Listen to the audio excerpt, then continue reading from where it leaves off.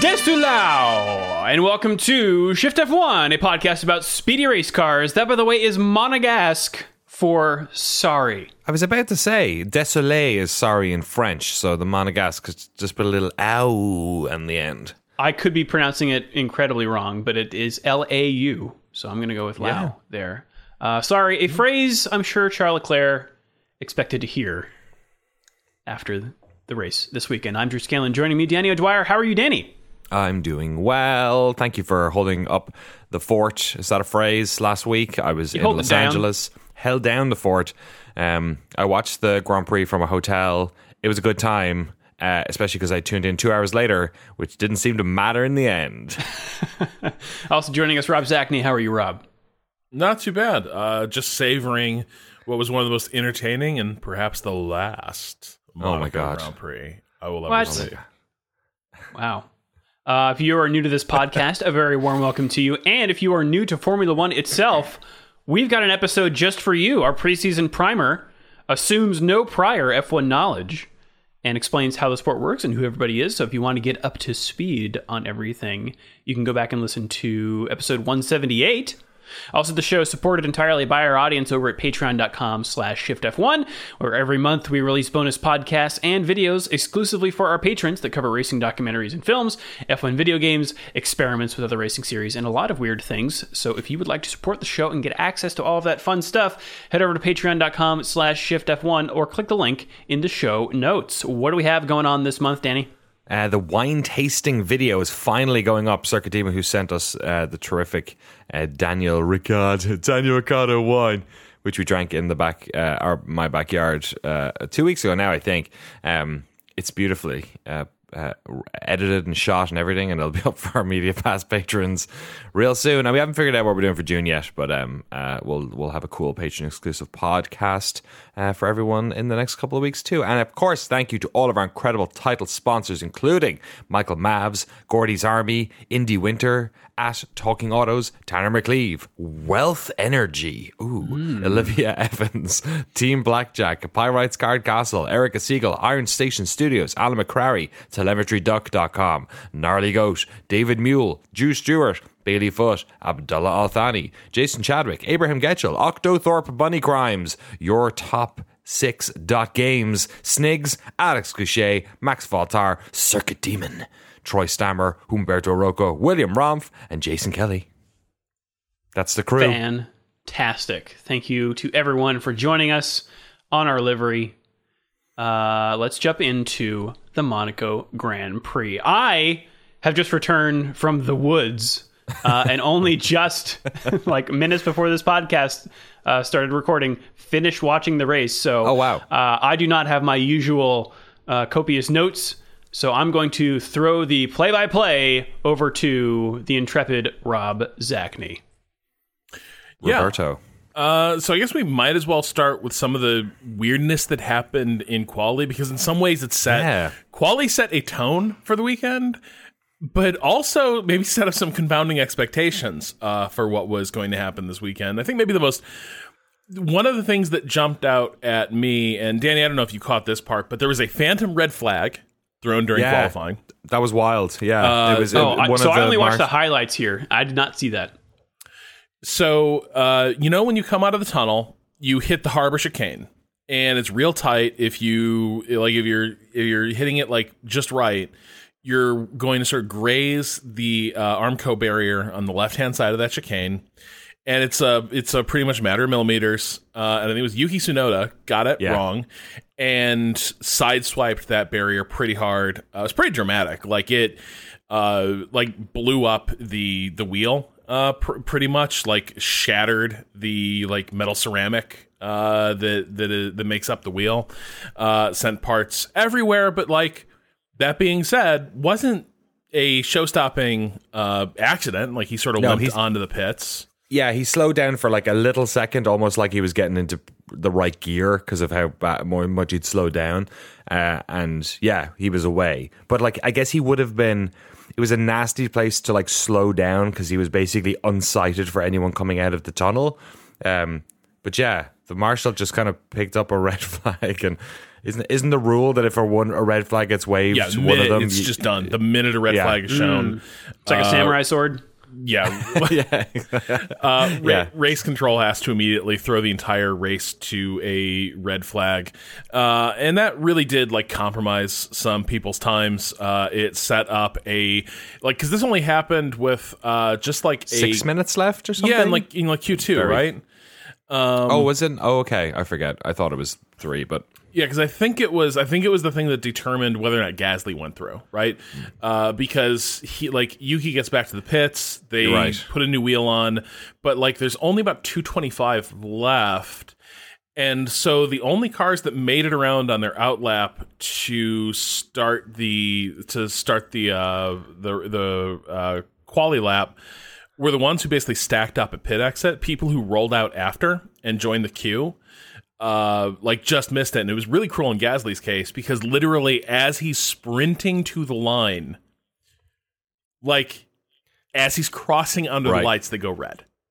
And so his lap to lift himself out of above the cutoff doesn't come through. Yuki gets through, and that's a good time. Collusion and goes through, but yeah, that was sort of a chaotic element sort of tossed into the middle of this. I do kind of wonder, I know there's a lot of flavors of colorblindness. I do also wonder, Marshall's overwhelmingly men. Boy. Inevitably someone's going to grab the wrong flag, right? Do they check? Like, is there a little system where they've got okay, this one for real though, this one's red. He was going for double waved reds. Yeah, Oops. It was It was unfortunate, but the Q3 also had some eventful stuff. First of all, the Ferraris looked like they had terrific pace, and Leclerc was being pursued by the Red Bulls. They looked like they might be threatening his lap for P1. But it's really dramatic as he was entering the tunnel. Behind him in the frame, you could see Sergio Perez drifting sideways through the corner, and ends up sort of broadsides stuck near just outside the entrance of the tunnel.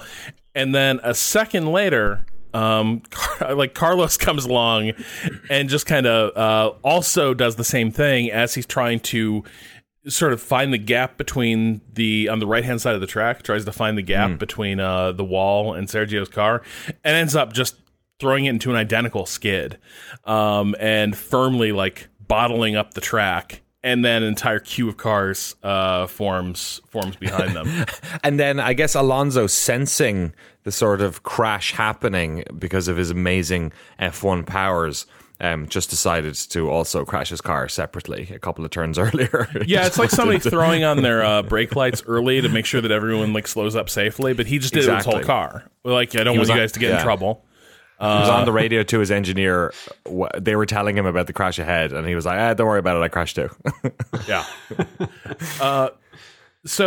But it didn't matter. So Leclerc's lap was aborted because there was a red flag, but it didn't really matter. He'd already set a pole lap. He was just denied the chance to set a faster one. And so it gave us a grid of, up front, Ferrari lockout. It goes Leclerc, Sainz, Perez, the mistake in that corner, notwithstanding, Perez lining up P3, behind him Verstappen, Norris, Russell, Alonso, Hamilton down in 8th, Vettel having had a pretty good qualifying, getting through to 9th, Ocon down in 10th, and then it is Yuki, Valtteri, Kevin Magnussen, Daniel Ricciardo, Mick Schumacher, Alex Albon, Pierre Gasly, Lance Stroll, and Nicholas Latifi and Zhou Guanyu. So that is the starting grid, but it's not going to be a normal start in F1. And I've got to say, did either of you watch this live, or you both sort of again caught highlights? I watched it not live until I caught up, and I watched basically the start of the real race live. So I watched the replay and fast forwarded through all the. Right, yeah. I got to skip most of this stuff because I could see what was happening. Drew, to be clear, you did make sure to not watch Buxton's commentary. You switched back to the Sky commentators. Yes. Yeah, because no, you can't don't even listen to Buxton play-by-play once. Can't be done. He's just not like bring back Little Brundle. Yeah, he's really good. Mini Brundle's great. The whole PLC crew were good, and like the Brundle, the Buxton and Julianne Palmer thing is just a weird combo. Buxton is not a play-by-play guy; it's a different skill set. I don't know what they're doing, but if you watch like either one, so the morning of the race, really weird weather was brewing up, pretty much on top of the track. You know, there's those huge bluffs. Just outside the harbor. And so they had rainstorms developing pretty much like on that plateau and then coming over the track. And there was a lot of mystery about the delayed start. And I gotta say, like, if you watched it live, the high dudgeon the commentators, particularly like Brundle, were in over this delayed start was really weird. It was very, like, to me, the tenor of this, and I think F1 pundits, throughout the next day, the vibe in the F1 punditocracy over this delayed start is very much like, I demand to see the manager of F1. I kind of felt that way too when I was tuning in, because I was like, oh, Monaco's boring. This looks fun. They're going to start them under rain, throw the chaos, talisman in here, and let's go racing. And I think the fact that it was the second time that this particular race director had done it, which they mentioned more than one time, at least in the very short minutes I was not skipping through this part, I was kind of the same way. I was like, fucking let's go. Monaco's so boring. This could be fun. Like, don't. Oh, see, it's not even raining yet. But the thing is, so they start under, they start under caution. They have the safety car lead them out. Like half an hour later or an hour later? And a half an hour later, they were maybe? Already late. I feel like it was 20 minutes, half hour. Okay.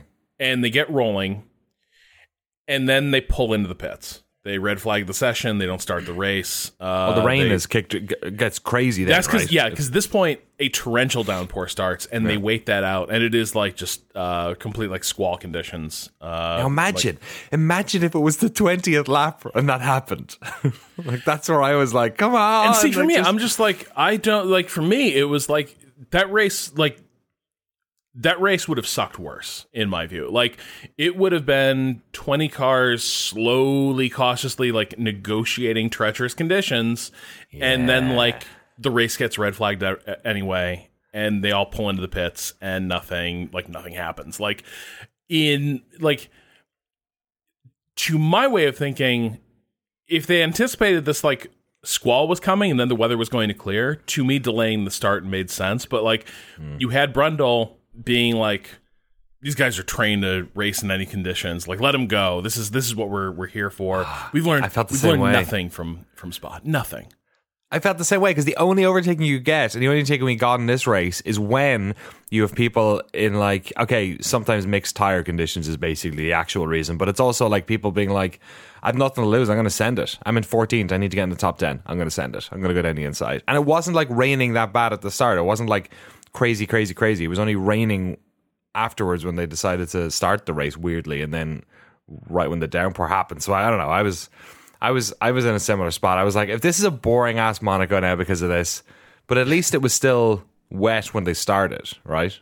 Yeah, but I just and technically they didn't, those first few laps that they did only 20 minutes after the session was supposed to start. They were just formation laps. There were formation laps, but didn't count toward the race. Not the lap count, but the timer, I think, still goes. The 2-hour timer. I don't think the timer so. kicked in at lap 35. They weren't timing the race. Oh. What do you mean it kicked in at 35? They were running full. They were going for full length race distance, it looked like. And then at lap 35, they rolled over into this is not going to complete in the allotted time. And so that's where, like, it doesn't look like a decision was made in advance to make it be a timed race. Nor did I thought Danny's just wondering whether when they start the 2-hour clock. Yeah, they start that anyway, right? Like I don't know that they did. I think they Really? may have started it once they came out of the pits the second time. Okay. But I guess it doesn't matter. Well, the other thing was they didn't do a standing restart. And there's some question about what was going on there. And it turns out that somewhere in all those storms, a power cut hit the grid. And the start system basically like shut down. Oh, that's wild. And so they had to start it rolling because if you think about it, that is now the only safe way to do it because that is all relying on like the pace car pulls off. Somebody else has control of race pace. There's flags. It's all analog basically. Your nightmare is that the electronic system fails. Flags are waving green. The lights aren't showing. The lights don't go off like they're supposed to, and you have like inconsistent instructions being presented across the grid. So that is why they went to a rolling restart because these technical glitches. But yeah, it just ended up being a weird day for race direction, which was under Eduardo Freitas once again, and not the only time that race direction / stewarding would come under some scrutiny here and remains under scrutiny in the wake of the race. But Danny, once we start shaking out our galoshes and dumped out our bucket hats, want to take us through the start here? God, I'm trying to remember what happened at the start because of the rolling start, there was no like fight for position that I can remember. No, it pretty much rolled off. Yeah. I know Latifi, I think on one of those outlaps or whatever you want to call them, he had a weird Stroll one. Too. Both the pay drivers had both the pay drivers sort of put a foot wrong. Canadian, yeah. And I was trying to read up on Latifi's one because afterwards I read an interview with him where he said that once he had hit the brakes, once he had like lifted off the brakes to turn at the Lowe's hairpin, that he said he got a bit of power, like almost like the car accelerated on its own, which I'm sure didn't happen, right? But I was just trying to figure out what could have happened, like maybe because maybe grip was weird and it's a downhill weird thing, so maybe when he lifted off the brakes, like a bit more spin happened or something. I couldn't tell what it was, but yeah, thankfully he was able to reverse out and keep going. And then Stroll, I think within a couple of seconds also had a tap around there as well. Yeah. But basically I have 0 notes for the first like almost 10 laps, and it's just everyone trying to make their way around. I will say as well, like there was a couple of crashes in practice, and quali obviously had a couple as well. And I think the tension coming into this now being a wet race where everyone's on wet tires at the start, like you could tell that there was the nerves of when we swap onto inters, and also there was it just normally being a Monaco race was the general idea with Monaco is just survive if you're in the points and you'll do all right, and maybe someone in front of you might not, and then you'll gain a couple of positions, but like kind of err on the side of caution a little bit. And I felt that energy when I was watching it at this stage. This, for what it is worth, is why I do come around to the whole like the delayed start thing worked out really well, because they had an uninterrupted race except for an accident that all took place in these really dynamic, tricky conditions. And so like in terms of just like outcome, I do feel like in the end the results kind of speak for themselves, which is that this ends up being a pretty entertaining Monaco. But wouldn't that have happened anyway, just later in the race? I don't think so. Well, I think so. Well, I hear what you're saying, like the latter half of this race. Yeah, I get what you're saying. Like, it is true that like it would have happened later in the race. I'm not going to lie. After lap 35, when they go to the timed race, it starts feeling a bit rote. Maybe when you have, if it's later in the race, you have these conditions cropping up. That could be really interesting. But my suspicion is it would have just been a shit show in that downpour. Right. And on those conditions, but not a good shit show. It's like it's a single lane road where people are filing around. Like it's not going to be like Senna at Donington in the rain. But one of our best races ever in recent memory is that Germany 2020, I want to say, which was like nobody was racing each other. They were all racing the track. And you know, yeah, what I mean? but it ruled because, but also one of the stars of that was a generous and very bizarre runoff area. That's true. Which took them out of the way. I hear what you're saying. I do tend to think like watching guys negotiate a car park slip and slide scale race would have been mediocre. But either way, conditions are evolving out there. And Gasly is like, I think, one of the first guys to go to inters really early, and he becomes kind of the bellwether for how is the track ready for inters. And the answer is no. He is visibly sort of struggling around the track. He's having a lot of like near misses, but like about lap 5, it doesn't take long.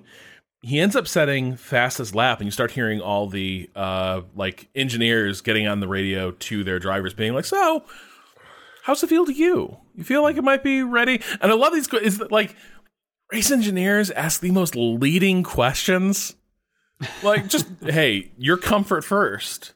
But do you think it might be ready for inners? Think it might be time to get off the slow tire? Your Honor, he's leading the witness. Yeah.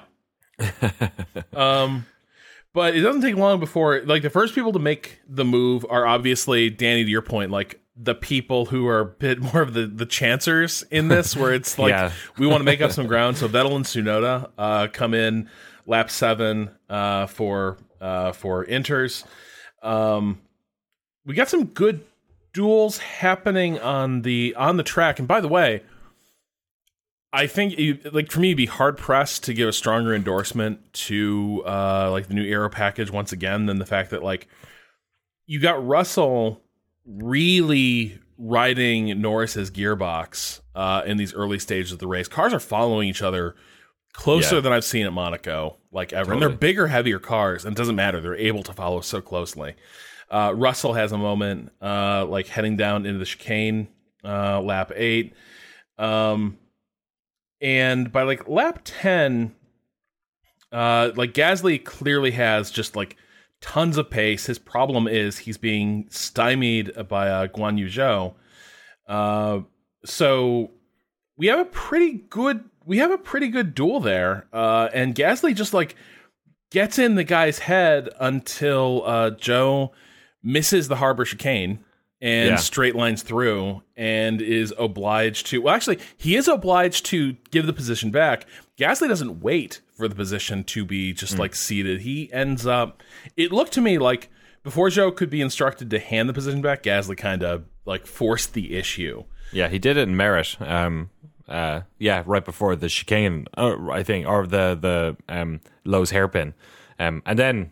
does it almost the same way to Ricciardo 2 laps later. Well, a different place. It was a swimming pool, I think. But yeah, it was another, like, you could tell different strategy, different tires. But some of the only overtaking we enjoyed during the day maybe as well.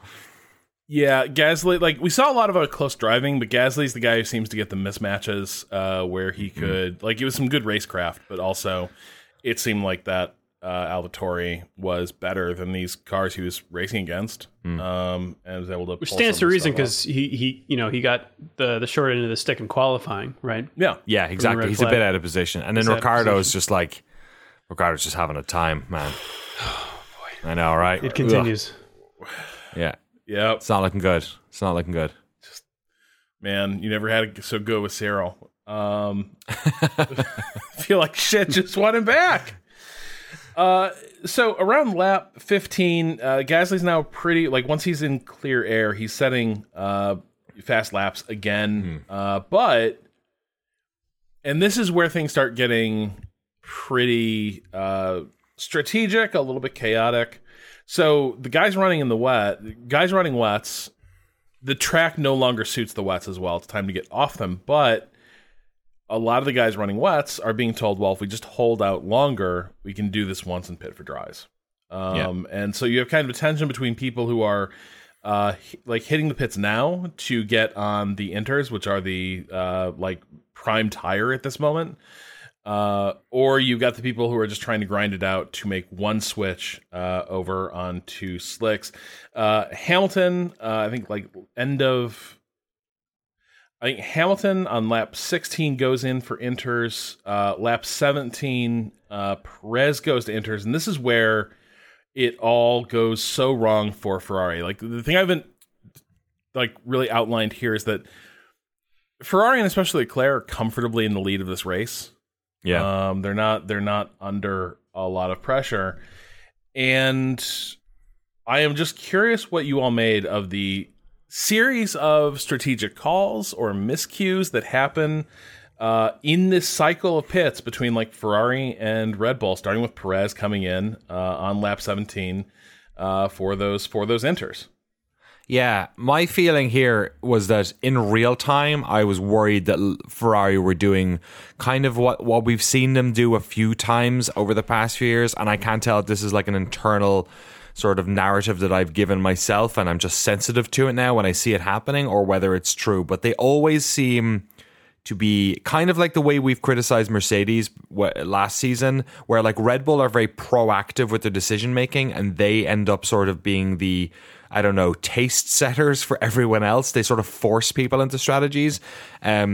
Whereas Ferrari, I have seen lose races because of inaction a lot, or lose positions, or have their drivers crash into each other, or whatever it is, because they just didn't get on and tell them what to do. And it seemed like waiting for the dry was the sort of the thing you do if you're in 15th. The outsider, I need to make up some places. Track position is really important. Track position in Monaco could not be more important. Yeah. So the only thing I was thinking was that maybe they're worried that if they have to do the pit first, that they'll be stuck behind the Red Bulls who have to pit yet, and then maybe they'll slow them down or figure out some way around. But like, there was no way in my mind, I could not figure out a way in which that was more dangerous than ceding track position at Monaco when you don't know which tires, and also a red flag can happen literally in any moment. Like, it's like our safety car or any, it's like almost a surefire thing that's going to happen at some stage, and you do not want to be out of like pit strategy or not in front when that happens. So it seemed crazy. And then, I mean, the problem was, I guess, that they brought in Leclerc for inters a lap after him, which already Leclerc came out behind Perez, which was and behind. It ends up being like, I think it ends up being like Sainz 2 laps because it is right. Oh, okay. Because it's the weird way, like, because like 0 is a number as far as I think the way we're counting this, right? Right, so it is. Yeah. So it is Perez comes out on an out lap that's pretty good, and then the following lap Perez is at race pace, and now we're on Leclerc's in lap. Yeah. And Autosport had a good breakdown. It's a 7-second difference between them on that lap, with Perez setting a 125 on the inters and Leclerc like setting a 132.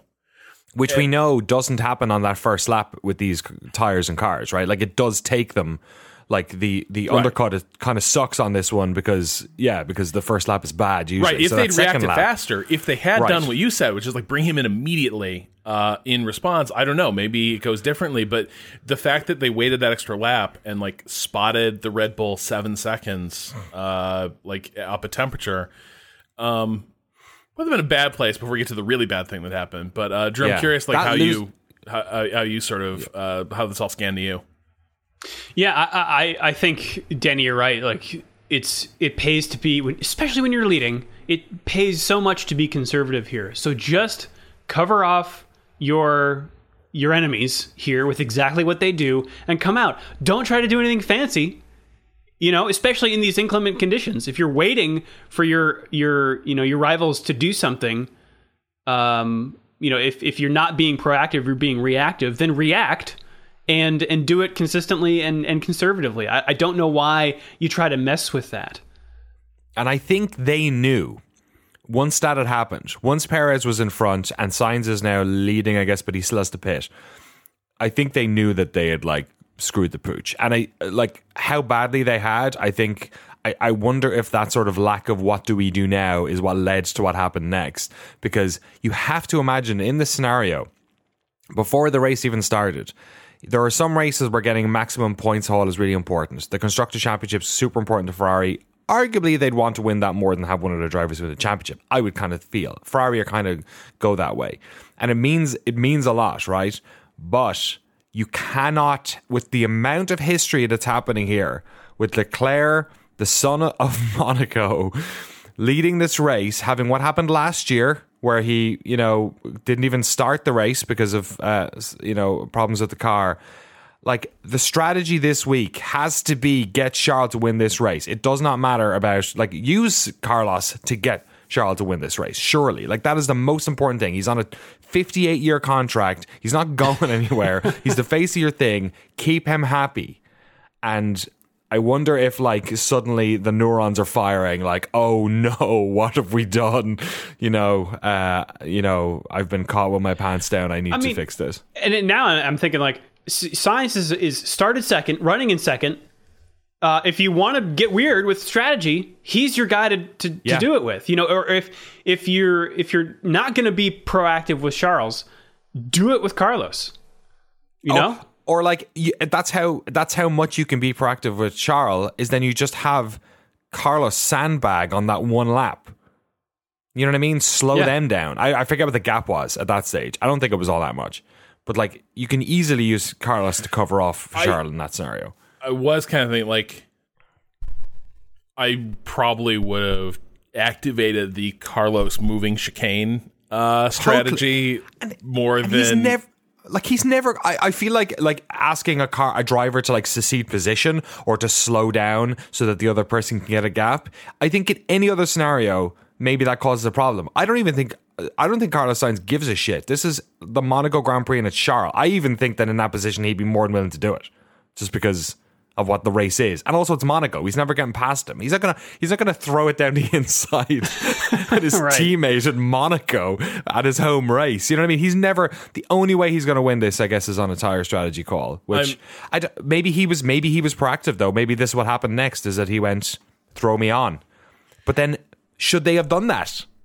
Well, I think it's... I'm kind of with you, but I think Ferrari as a team, it's sort of like I feel like in this NBA playoffs, right? It's one of the narratives is you have a lot of teams that are either dynasties or dynasty adjacent, teams that have been there before, versus teams that are trying to make their way to a first NBA finals, right? And so one of the narratives is one of the differences is that the team, the bonus that veterans get is they just don't get shaken under the mounting pressure of these situations the way younger teams do. And I feel like Ferrari just hasn't been here in a while with these kinds of stakes.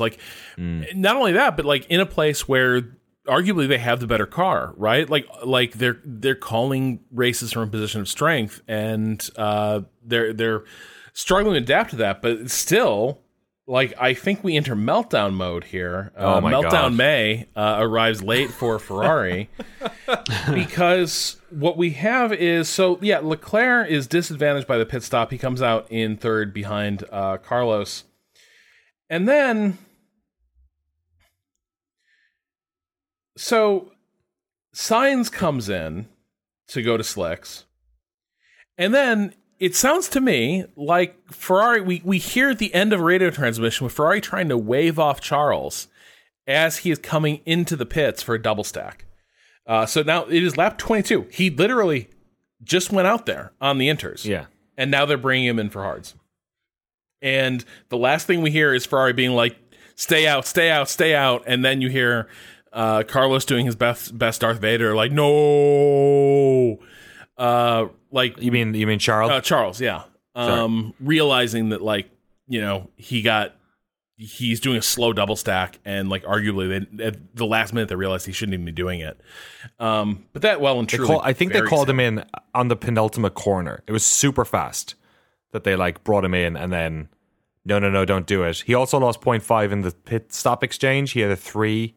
Carlos had a 2.5. Which that's the penalty you pay for being stacked up. Yeah. And which ultimately becomes the problem, because they come out and it's... So obviously you had Perez leading the race at that stage, who's pitted. Then you have Sainz out. But then Verstappen manages to plug that hole. He's obviously... I forget when he pitted. Maybe the lap after Checo later, did. Yeah, and it was it came out comfortably in place. Yeah. So then you have a Red Bull Ferrari, and suddenly Checo Perez is leading the Monaco Grand Prix. So there's one other thing that comes up here, sort of a lingering story that came into today. In this exchange, so it works out to the benefit of Red Bull. They kind of leapfrog the Ferraris in all this. But it looks like from the camera angles that they also get their wheels over the pit, the sort of exit line. Like exit line, yeah. And Ferrari protests after the race saying, like, hey, wait, there should be a penalty because we've operated for about 2 years under a framework where you stay out of the track. You stay outside that line until you sort of blend in, at the merge point. And both Red Bulls got on that line and put wheels over. And this part is a little... It's a little ticky-tacky, so apologies if I get this wrong a little bit. But this is where it does look like Freitas was misapplying a rule. Where basically he was taking guidance from the last time this came up, back at Istanbul, 2 years ago. Verstappen went over the line with I don't know how much, but he went over the line with a good portion of his car, and there was a rule clarification handed down saying what we just described. Don't even touch that line. Stay in the pit exit lane.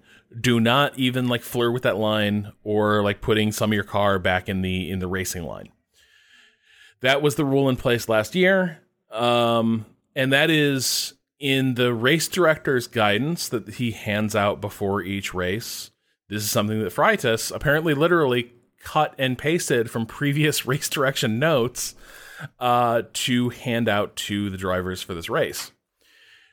When the Red Bulls both do this on their pit exit, Ferrari after the race says there should have been a penalty. And there isn't a penalty. The stewards kind of dismiss it, no action taken. And the reason they give is that while it is true that the race director's notes and the way this rule has been applied in F1 for the last couple of years has said don't even touch that line, the International Sporting Code for racing has a more permissive definition that says you can, you can't put your tire all the way over, but you can put your tire on the line. As long as that interior rim of the tire doesn't cross outside of the painted line into the racing area. Looked like Max did, actually, but so then you're all good. And they're and by the way, the international rules trump whatever the race director tells you. Interesting. And so this is and of course Freitas has been in charge of European Le Mans Touring Car Championship, so he's aware of this sort of stuff. But yeah, that seems nuts. Yeah, and also Autosport sort of pointed out, okay, so now every time the drivers get a rules bulletin from the race director before the race, that's supposed to be rules clarification, right? These are the rules we're going to race under for the weekend. But now if it's oh, but by the way, if there's a rules discrepancy, we're going to favor this other rule book. And it doesn't matter what the race director told you. That's kind of a icky area as well, because honestly, I think, if we set up house rules for a game, we better observe those house rules. I don't want it to be well, actually the handbook actually says this when it comes time to tally up the points. And we've been playing according to different rules. So a bit sloppy. Honestly. Yeah. Open season on pit exit lines as well for the rest of the season. People are going to be really taking the piss with that one, I suspect. Right. And also, it's so they didn't investigate it during the race, which to me always is a little bit of a yellow flag because it's a metaphorical yellow flag, not a real one, because they're certainly not going to change the result. No one's going down that road. So it's a little bit worrying. There's been a couple of it was noted. One of them was at least right. And they said afterwards that, there was no infringement. So maybe it was noted, and then they decided that it was not needed to investigate. Yeah, it's interesting. Between this and the race start, there's definitely a little bit more interpretation of the rules going on here that maybe we're used to. How that's going to play out. I guess we'll wait and see. At least we're not having team radios this year. I bet that there was going to be a lot of screaming over that one this time around. Yeah, that part I think continues to look like a better decision by the week. So at this point, it's kind of like it's everyone's signal to go on to slicks. But we don't get too much racing at pace on the slicks for long here, because lap 27, we get yellow flags and then a cut to a very scary looking bisected Haas. Yeah. Oh boy, we've seen that before. And also, Grosjean Kevin flashbacks. Magnussen is out of his car looking on, and you're thinking, well, he seems to. Did he have an ejection seat in that car? Yeah. Like, how did he escape? No, he just went out for like somewhere for other reasons. They'd either retired. They retired the car like just at that moment, right? Right. Yeah. So it turns out the car that's out there is Mick. And it doesn't take long. He's on the radio very fast, saying that he's fine. He's very confused by what just happened, but the accident is crucially not as bad as it looks. And I think one of the arguments has been that like the tail assembly is designed to shear away a little more readily than in past years. So like scarier looking accident, but arguably like the fact that the gearbox and tail had like snapped cleanly away was actually a sign of a safer accident. Yeah, it's not like Grosjean's where it was right up to the survival cell. This is just looks like the gearbox area. Yeah, and where the fuel bag is as well. Yeah. On Grosjean's, which was obviously the sort of terminal issue. Yeah, poor Schumacher. He also had a funny spin in practice where he spun out in front of the pit lane and blocked it. Which he just came on. I blocked the pit lane. Sorry. It's not. I mean, like there were so many angles in this where you see like literally drivers are kissing the barriers with the outside of their tires to big find cars. those racing lines. So yeah, they're big cars, and like the optimum path in Monaco is not one with a lot of safe margin. But like if you looked at Mick's in car, it really does not seem like he just gets that like extra half a horsepower down, and it sends the car twirling, and he ends up. There were a couple really scary moments for Sainz. Sainz almost lost it on the straight, and then Zhou Guan Yu coming down into the harbor chicane. Oh boy! He looking at a photograph of that. It's amazing that he didn't crash. And there was another car right next to him. I think it was Tsunoda, or maybe it was Gasly. I think it was Tsunoda. Who was in Indy we were talking about last week? Was it Colton Herta who did the drift? The drift. It was a lot like Zhou that. Guan Yu was watching that. Yeah. And then he came over the radio and said, gonna need some new pants. Thought that was quite cool. Yeah, that was wild. But apart from those, I'm struggling for anything else that happened in this race for the next. Yeah, well, I mean, they red flag it. Something laps. And everyone now, of course, has the option to switch tires under the red flag. A lot of people go to mediums. Some stay out on hards. This ends up not being as significant as you might think, because to Danny's point, like there's a lot of we end up in that classic Monaco situation. It looks better than it has in previous years, but it's like people are racing closer. It's still Monaco. Can't really do a whole lot. We do have. I missed exactly when this happened. I think it might have been before the safety car, but Hamilton and Ocon had a really. It was back at lap 17. Yeah, and there was a bit of contact between them. Lap 35, Ocon gets a penalty for that contact, for this turn one contact where Hamilton said Esteban turned in on him. He could have left more space. I think Ocon was aggressive, but I also thought maybe the penalty was a little bit harsh. But maybe you have to call it tighter at Monaco though, just because like if you give people the benefit of the doubt in the tight racing lines, then literally nobody will ever be able to pass. Because I think we already saw like on the straight after turn, the straight after turn one, the long flat uphill. With the way that section gently S's. Undulates. Yeah, it's real easy to like just occupy that entire track. Oh yeah, especially in rain conditions yeah. when you're going to have that like really bad fall off the racing line. Like there was no chance anyone was overtaking up there. But they give Ocon a penalty. Is that where that is? Yeah. And he gets that. That ends up costing him, I think, more than one position. I can't remember how bad it hit him, but he got dumped down a fair bit. I'm looking at the race results here. Yeah, he had was that on a 5-second penalty? So by the end, they were trying to. I think he was in 8th position near the end. So they were trying to. And that had implications for what Alonso's strategy was, which was to back up not Hamilton right behind him, but the whole rest of the field, which included Ocon, and threatened to put Ocon out of the points if that 5-second penalty held. But I think by the end, Alonso was speeding back up and closing that 30-second gap to the car. It was so funny. Yeah, poor Hamilton was like, how far ahead are they? And they're like, they're 30 behind. And he was like, they're catching up with us. There was one funny shot of the map on the I took a little screenshot of it. Someone else got an even better one where you literally had just two bunches of cars on either end of the circuit. It was absolutely ridiculous. That's funny. Yeah, around lap 35, they do switch to a timed race and begin counting down to the end of the race. The medium tires generate a lot of pressure in terms of people threatening to get into position. Sainz really has some good shots at Perez, but there's just not enough performance there. There's not enough difference between them, and so.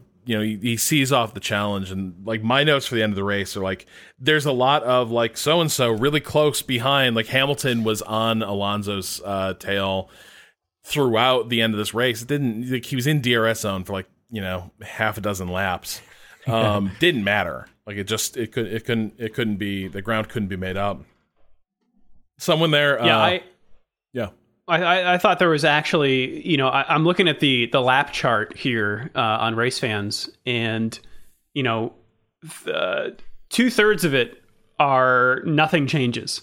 For the second 2/3 of the race, not a lot of position changes. But watching the race didn't feel like that to me. I thought there was a fair bit of tension throughout. I think because of the medium tires, you saw, it was the Red Bulls that were on them. And they eventually do start to wear down, and you see those graining stripes appear. And Perez even locked up, I think, his first lap under green with those tires. And so, Brundle said, well, he's going to have a vibration for the rest of the race. So it was kind of, this sort of ticking clock. Will the ones on the hard tires be able to overcome these shredded mediums? Did you catch why Perez had that lockup? No. So if you watch, I saw it at the corner of my eye. A bird swoops across the track in front of him. Was that why? Yes. I saw that in real time. Black bird swoops down. Looks like it swoops through eyeline almost down to tail level, and he slams on the brakes, and you see the bird go rocketing up into the trees on the other side. Did he say that afterwards or something? Yeah, he confirmed that it was the bird. I saw it in real time, and the commentators didn't mention it, and I was like, "Oh, it was probably coincidental." They're not watching on a home theater screen. Generally, it's one of those cases where I think having a big ass screen, it was kind of this huge black spot goes racing across the screen. You're like, "What the fuck is that?" That's mad. So, cool. Sergio, friend of the animals. I know, right? Also, though, probably realistically, if you're an F1 driver and you see a black thing at eye level, hurtling toward your aero screen, your assumption is probably that it's a carbon pipe or something. Rubens Barrichello comes to mind. Yeah, and so, I'd like to think that he was oh dear, my feathered friend, I have to, really, we have to protect that bird.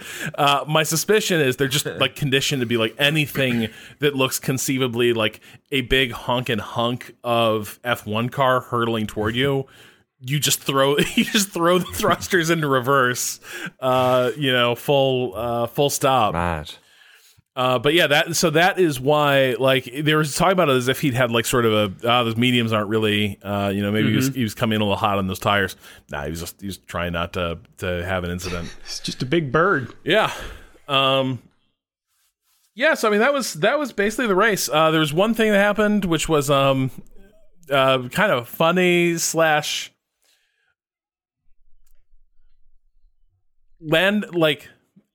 the subplot of Lando Norris, slightly prickly McLaren driver, apparently in the last cycle of pit stops, he'd almost gotten the jump on Russell again, with Russell having gotten him earlier in the race. But Russell ended up passing him as he came out of the pits, going onto the wet line, and sort of making sure that Norris stayed behind him. And Russell after the race was like, it was a mega overtake that I'm kind of frustrated that, TV didn't catch. Oh, funny. And Norris, when asked about it, was like, if that was a mega overtake, then George has had some shite overtakes. He was like, it wasn't an overtake at all. It was coming out of the pits. My tires were cold. I had no performance. It was a funny beat. Is a thing where everyone is wanting their little bit of credit due. But that is the Monaco Grand Prix. So that left it. In terms of the finishing order, went Perez, Sainz, Verstappen, Leclerc, Russell, Norris, Alonso, Hamilton, Bottas, Vettel. Vettel claiming the last championship point in play. And then behind Seb, you have Gasly, Ocon, Ricciardo, Stroll, Latifi, Guan Yu being the last, Joe and Tsunoda being the last people who finished. And then DNFs, Albon, Schumacher, and Magnussen. And I believe Ocon finished the race in 9th. So after his penalty, given the time bumped spreads him here, that would indicate that was a very significant penalty. Oh, okay. All right. And gave Sebastian Vettel a point. All right. Yeah. Should we hit driver standings? Sure. You want to go for it? Sure. All right. So with that race in the books, that leaves us with the following driver standings. Verstappen is in the lead with 125 points. Leclerc close behind with 116 in second. Sergio, this did recast his season a bit. He's up there with 110 points in third place. And then quite a ways behind him, you have Russell in fourth, 84, Sainz with 83, Hamilton with 50, Norris with 48, Bottas with 40, Esteban Ocon in ninth with 30, Magnussen in 10th with 15. Man, Haas has left so many points on the table this year. That hurts. Ricciardo down 11th, tied with Tsunoda, each with 11 points. Alonso right behind them in 13th with 10. Gasly with 6, Vettel with 5, Albon with 3, Stroll with 2, Zhou Guanyu with 1, and then pointless Schumacher and Latifi. And I suppose for completeness, Nico Hulkenberg having done his understudy turn. In terms of teams, Red Bull has a pretty decent lead over Ferrari, 235 points, two Ferraris 199, Mercedes with 134, McLaren 59, Alfa Romeo 41, Alpine 40, AlphaTauri with 17, Haas with 15, Aston Martin with 7, and Williams with 3. Whoop, whoop. Fantastic. Yeah. Terrific. Good work, Rob. Thank you. Shall we take to the news, gentlemen? Let's do it. Speaking of the ascendant Sergio Perez, he has signed a new 2-year deal with Red Bull that will take him to the end of the 2024 season. Did you see a hot mic caught him telling Horner, in the podium ceremonies, I signed too soon? So that's funny. It sounds like Sergio inked the deal before winning a race. That's great. And man. Probably, yeah. I think teams are almost obligated to be like, okay, well, you get a little extra treat for that win. But yeah, so he's racing with them through 24. I think it's a good move, right? It seems like they have always struggled to find a decent stablemate for Verstappen, and this is why, even as Verstappen's gotten more competitive, especially last year, they have not been particularly competitive with Mercedes. And with that sort of reliable, second, that reliable wingman, I think it's a very good move to get Perez committed. Completely.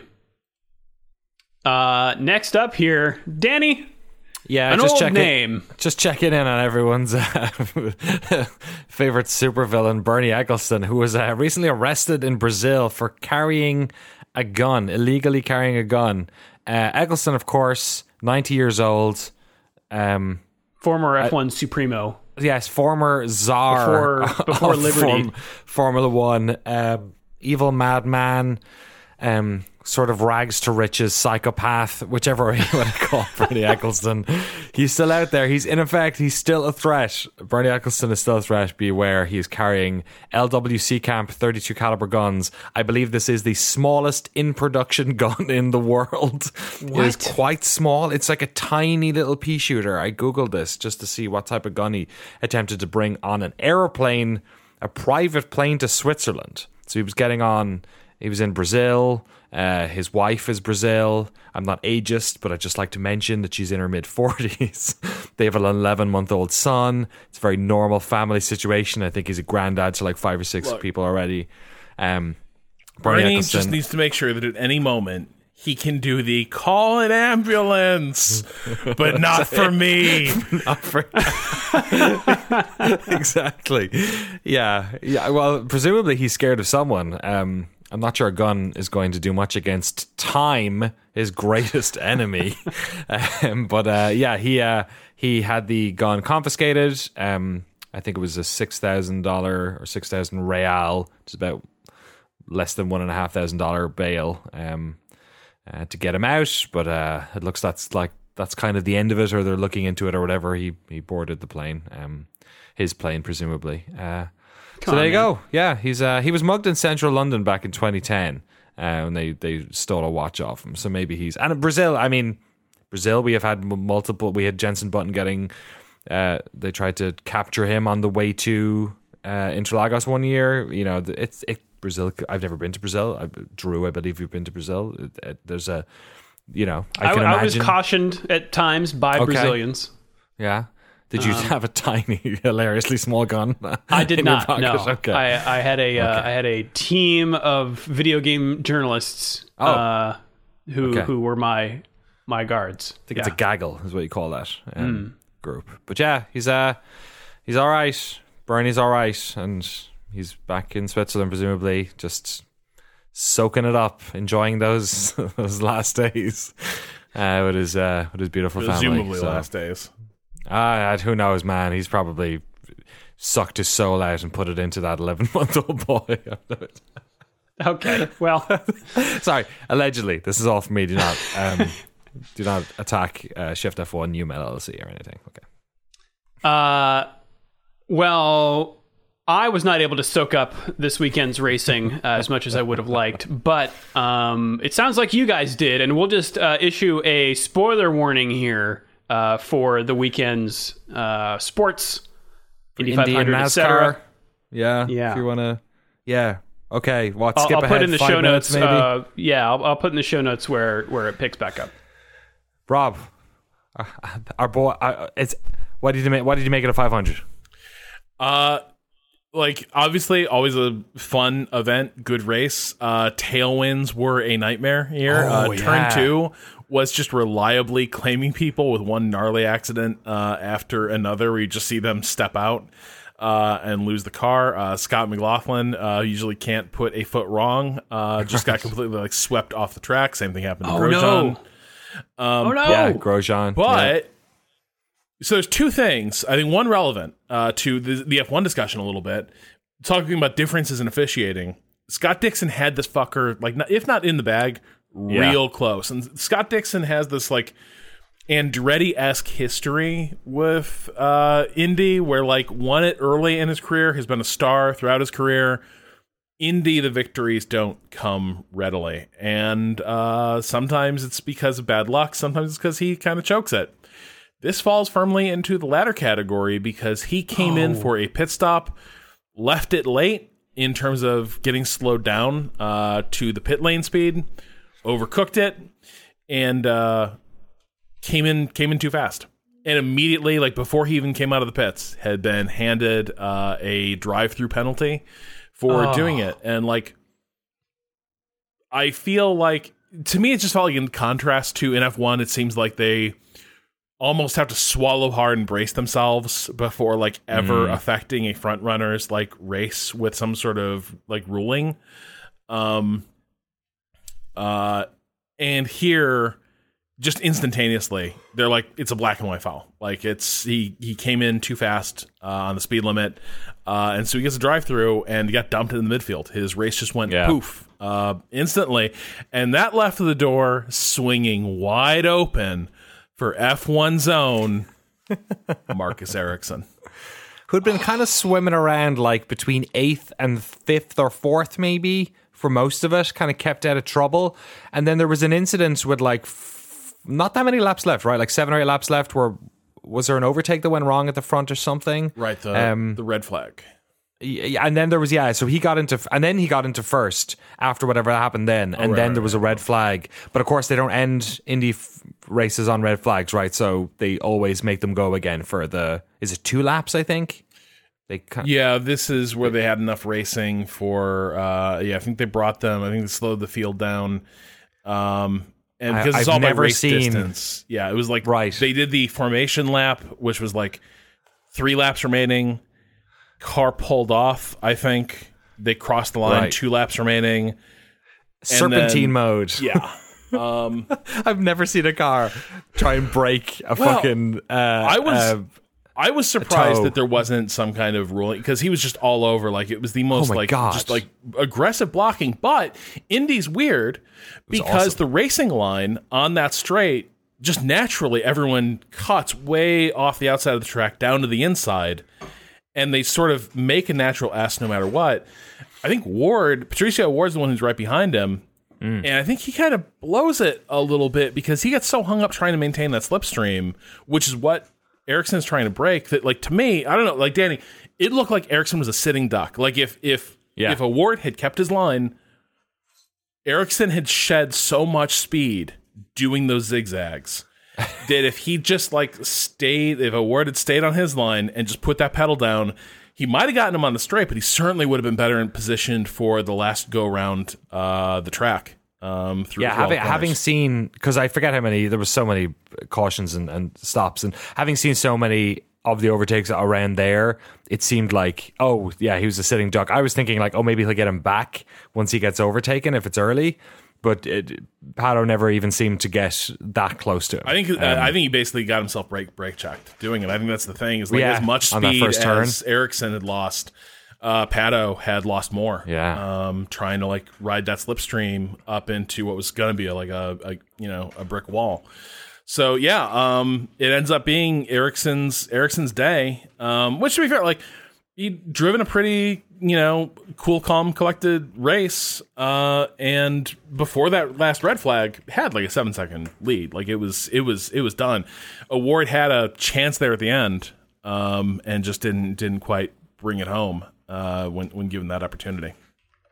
Yeah, wow, it's pretty cool. It's pretty cool to see him, having success, and he's been there for a while now. You know what I mean? So he's had a longer career maybe in Indy than he did in F1, I guess. So it's pretty cool to see him doing so well. I heard there was also some NASCAR fun this weekend. NASCAR was fun. There was like 28 yellows. Bubba at one stage crashed his car directly into his pit box and changed tires. It was one of the funniest things I've ever seen. He just like went across the grass, blew out 2 tires, and then, because I don't even know how this is legal, this is like with your NASCAR rules, with your Indy rules stuff, where I guess his pit box was after the wall.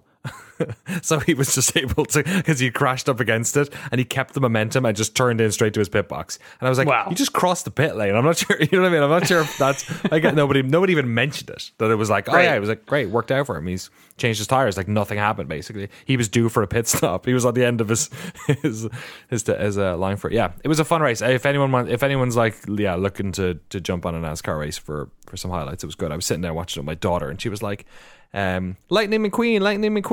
I was like, you're right, it is. It's exactly like that. Yeah. So we cheered for Lightning McQueen when they won the race. Great. Which, didn't really happen. But whatever. Then she said, let's go play some Elden Ring. Show me some new spooky places. So that's where my daughter is right now. Amazing. Well, speaking of former F1 names in NASCAR, Kimi Räikkönen will be making his NASCAR debut Technically not NASCAR. The Sprint Cup debut, because he has actually raced Camping World Trucks in the past. But this time he is going to the big show at Watkins Glen. Watkins, so be on the lookout for that. Yes. Yeah, fair play. Good. Unsurprising. He's going to do some more racing. I'm sure he got bored. Yeah, and he seems to just fit in line with general tone of NASCAR, I think. Kimmy does. Let's run down the fantasy standings here from Monaco. If you'd like to join our fantasy league, you can do so by using the link in the show notes. F1 fantasy website is giving me a weird thing here, so I'm gonna give everyone the top 5 teams here. In 4th place. This will make sense in a moment. From America, Nicholas's team, Jalopy Joe's Mark III. Nice. And we've got a tied for 2nd place between Ian with Team Moby from Canada. And then this is... Oh, it's not giving me the hover for what flag this is. Danny, can you look this up? All right, we've got... It's 3 bars horizontally. The top and bottom are red, and the middle is white. Top and bottom are okay. It's not Austria, is it? No, I don't think so. Maybe it's not. Maybe red. Anyway, it's red, white, red. Correct. Like red at top. Yeah, that's Austria. Is it okay? Yeah. Carlotta from Austria with Lottie Racing. Ooh. In the number 1 spot. From America, Jonathan with Jonathan's team Scrubs. And then in number 0... What? Yep. Okay. From Norway, Ollie's team, Ben Reddick Funzon. Oh, great. Love wordplay. Fazan. Great wordplay. Yeah. So obviously the fantasy website's having a bit of a Tuesday here. Oh, yes. It certainly is. But overall... looks like we got a regular top 3 here from Canada, Jeremy's team. What's Verstappening to me? Nice. From the UK, Peter's team. Now we are a flippin' bunch of bankers, I think it says. Okay. Because again, all I get is an ellipsis here after BAN, and I can't see anything after that because thank you, Formula One's website. And in the top spot from Canada, Michael's team, Leo Speed. You can join us in the fantasy. You can join us on the email, shiftf1podcast@gmail.com. You can also hit us up on Twitter @shiftf1podcast. I am Drew Scanlon, @Drew Scanlon. That is @Daniel Dwyer and @Rob Zachney. That's us around the internet. Should we take it around the world of racing, Danny? Let's race around the world. Hey, yeah. The Isle of Man TT continues. It is a 13-day event, it seems. Jeez Louise. So that'll be going until June 10th. How's Guy Garvey doing? I don't know. The World Rally Championship is in Sardinia. Guy Garvey's the singer from Elbow. Guy Martin, I meant. Okay. Sorry. We've got Formula E at the Jakarta E-Prix in a town called Cool. Cool. Yeah. And as LL Cool J's brother, NN Cool J. The IMSA WeatherTech Sports Car Championship is at Belle Isle Park for the Chevrolet Detroit Grand Prix. We've got the Camping World Trucks at the Worldwide Technology Raceway. That isn't Pitbull's company, is it? Because he's in NASCAR now. He's a NASCAR guy. Anyway, the Worldwide Technology Raceway is in Madison, Illinois, and the trucks are racing the Toyota 200. The NASCAR Xfinity Series is in Portland, Oregon at the Portland International Raceway for the Pacific Office Automation 147. That's right. MotoGP is at the Circuit de Barcelona, Catalunya. Motocross Grand Prix is at the, let's see, what is this? Moto Club Ernay in Ernay, France for the Monster Energy MXGP of France. They love Monster Energy in France. They certainly do. IndyCar is also at Belle Isle for their own Chevrolet Detroit Grand Prix. And we got NASCAR. Oh my. The Worldwide Technology Raceway in Madison, IL for the Enjoy Illinois 300 presented by Ticket Smarter. Get your tickets, Rob, to enjoy Illinois. You got your ticket to Illinois? I'm thinking like Chicago is good. You guys like soybean fields? You guys checked out beautiful Decatur? You like the smell of fertilizer? Sure do. So it'll be another off week for Formula One until we come back next week with the pre-Baku race. Baku. Welcome to the European. It's no longer the European Grand Prix, the Azerbaijan Grand Prix in Baku. Then we're off to Canada, I think, after that. Cool. Yeah. Final thoughts on Monaco, Danny. Fuck, should we have a little, I guess, to have a mini little banter about Monaco. I'm done with Monaco. Are you? Done with Monaco. Yeah. You're hoping they don't get their shit together and like they don't get the thing renewed. Yeah, because right now it's not right. They're Is it not renewed? This was the last year of the current contract. Yeah. Huh. This has not been discussed. Like we didn't like. I think everyone thinks they're going to pull this out, right? Everyone think like Monaco is going to find a way to deal, but I don't know. They can't. They kind of can't get rid of it. Like it is such a historic. Unless they turn it into something else. I had a lot of people in my mentions saying stuff like they should do like a, qualify charity thing. Or like nothing's gonna. They're either gonna do the race or they're not gonna do the race. Maybe make this one of the sprint ones. You know what I mean? Just make it 2 sprint ones, reverse qualifying. You know what I mean? Mix it up, do something interesting that way. But in a world where Formula One has 23 races, they're not getting rid of Monaco. They can have one bum race that they go to every year that makes all their money. Or you know what I mean? Or just one race a year. Alternating years. Historics. And Formula E's. Oh, what do you mean? So Formula E? By all accounts, the Formula E Monaco track fucking rules. It works, yeah. So just like let's you know what? Monaco's a great track for not current F1 cars. Let's get MotoGP in there. Let's see how they do. Just put them on bikes. Just put them on bikes. Rough runoff. No runoff. I don't think that works with the bikes very well. Just pushes them back into the track. Go-karts. Yeah, I don't know.